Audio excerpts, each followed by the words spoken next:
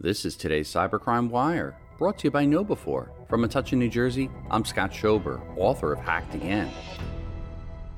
Florida Water Agency is the latest to confirm a cyber incident as feds warn of nation-state attacks, as reported by The Record, a regulatory agency in Florida that oversees the long-term supply of drinking water, confirmed that it responded to a cyber attack over the last week as the top cybersecurity agencies in the U.S. warned of foreign attacks on water utilities. A spokesperson for the St. Johns River Water Management District, which works closely with the utilities on water supply issues, confirmed that it identified suspicious activity in its information technology environment and that containment measures have been successfully implemented. The agency does not have direct control over water utility technology. On Friday, a ransomware gang said it attacked the organization, providing samples of what it stole. The cybercriminals did not say how much total data was taken in the attack.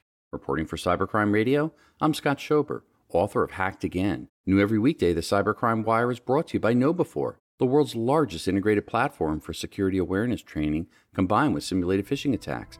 Visit knowbe4.com to learn more. For more breaking news, visit cybercrimewire.com.